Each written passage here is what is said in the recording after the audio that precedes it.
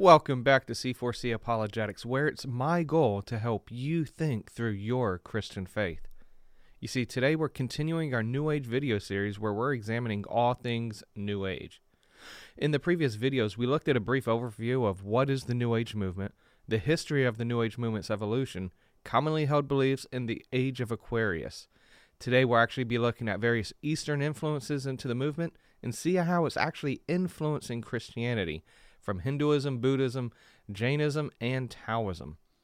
But first, if you haven't subscribed yet to the channel, be sure to hit the subscribe button so you can get notified when these videos drop. And don't forget to like and leave a comment on your thoughts and insight into this topic. As we looked at in previous videos, the New Age movement is somewhat of a hodgepodge of many religious views.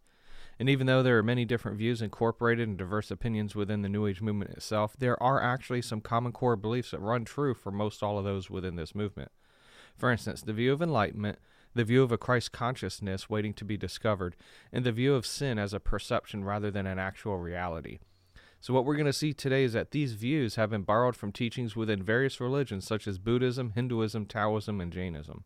But first, let's understand a little bit about each of these religions, and from there we'll be able to see their teachings within the New Age philosophy. Buddhism, which is claimed to be over 2,000 years old, is believed to have been based upon the teachings of an Indian spiritual seeker named Siddhartha Gautama. He's actually the one that most Buddhists attribute the title Buddha to, Buddha meaning the awakened one. Gautama lived around an area of Nepal in northern India in what's known as the Shakya warrior clan. It was said that according to legend, as a child, he would either grow up to be a great king or a spiritual leader. His father, who was a king at the time, tried to prevent him from desiring a religious life by giving him everything he wanted as he grew older. However, it's said at the age of 29, as a married prince and father, he was dissatisfied, and upon seeing the realities of suffering in his surrounding community, he eventually went on a religious quest to actually find a way out of suffering in life.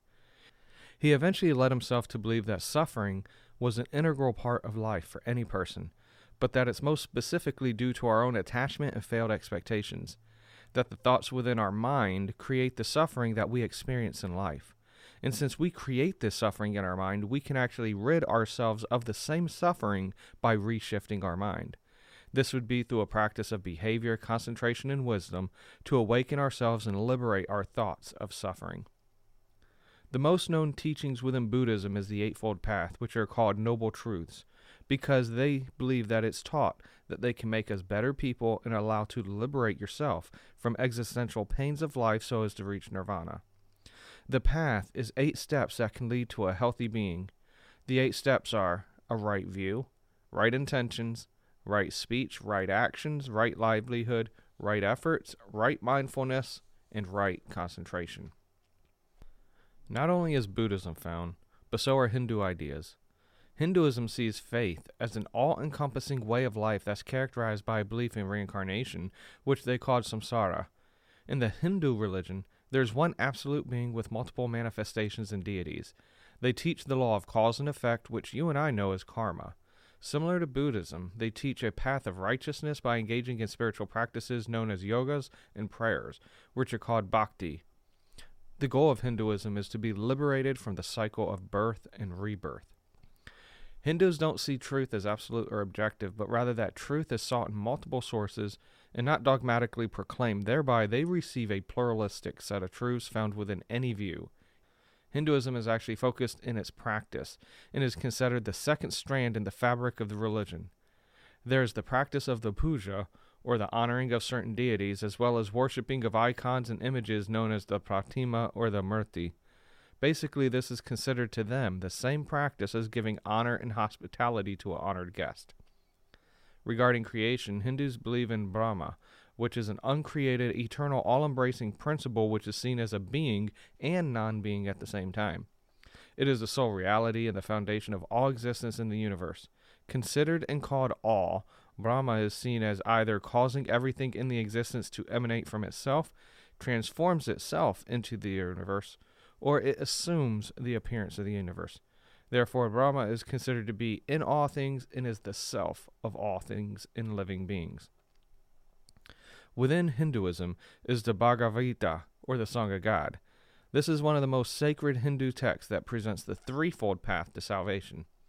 This is the Karma Marga, or the path of ritual action, the disinterested discharge of ritual and social obligations.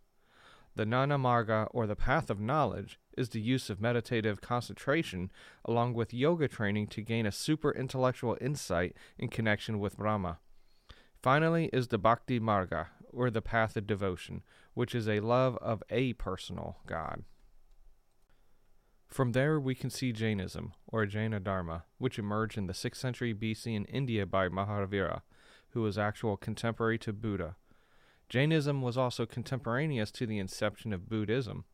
It's called Jainism for the spiritual leaders are called Jinas, which were said to have achieved liberation and perfection. And these Jinas are said to reside at the top level of heaven, above the realm of gods, and revered more than the gods because they actually achieved perfection. Jainism is an ascetic religion which places heavy emphasis upon ethical conduct and personal purity, for similar to Buddhism and Hinduism, the liberation of the souls. There is no creator God within the religion, and they see the universe as a self-existing system. And it's within this universe is the individual soul, which is subject to karma and rebirth. And the soul only finds liberation when it gets rid of all karma. And this only occurs once one achieves the life of perfection, discipline, and nonviolence. Taoism is an Eastern religion that, similar to Hinduism, believes in a blend of many truths. The main truth held in Taoism is to embrace life in the actions that support you as a person, or in other words, live in your heart. Unlike the other Eastern religions we looked at, Taoism doesn't have a set of guidelines or truths to live by, as they believe each person should live according to their nature. Taoism respects a concept of God, but doesn't teach the view as it's for each individual person to determine. They do, however, believe in a dualistic unity between positive and negative energy known as the yin-yang. Within the New Age movement, we can see influences of each of these religions. Recall that the New Age movement believes in an energy of God, not the God of the Bible. The idea that salvation is found only within liberation of the soul, or a perfective state of mind and spiritual practices. And remember that suffering isn't an actual reality of life, but rather a state of mind that needs adjusting. Therefore, there is no sin to be delivered from, and no Savior to seek forgiveness from, other than oneself. Reincarnation is a strong belief within these Eastern religions that is necessary due to the path of awakening or enlightenment.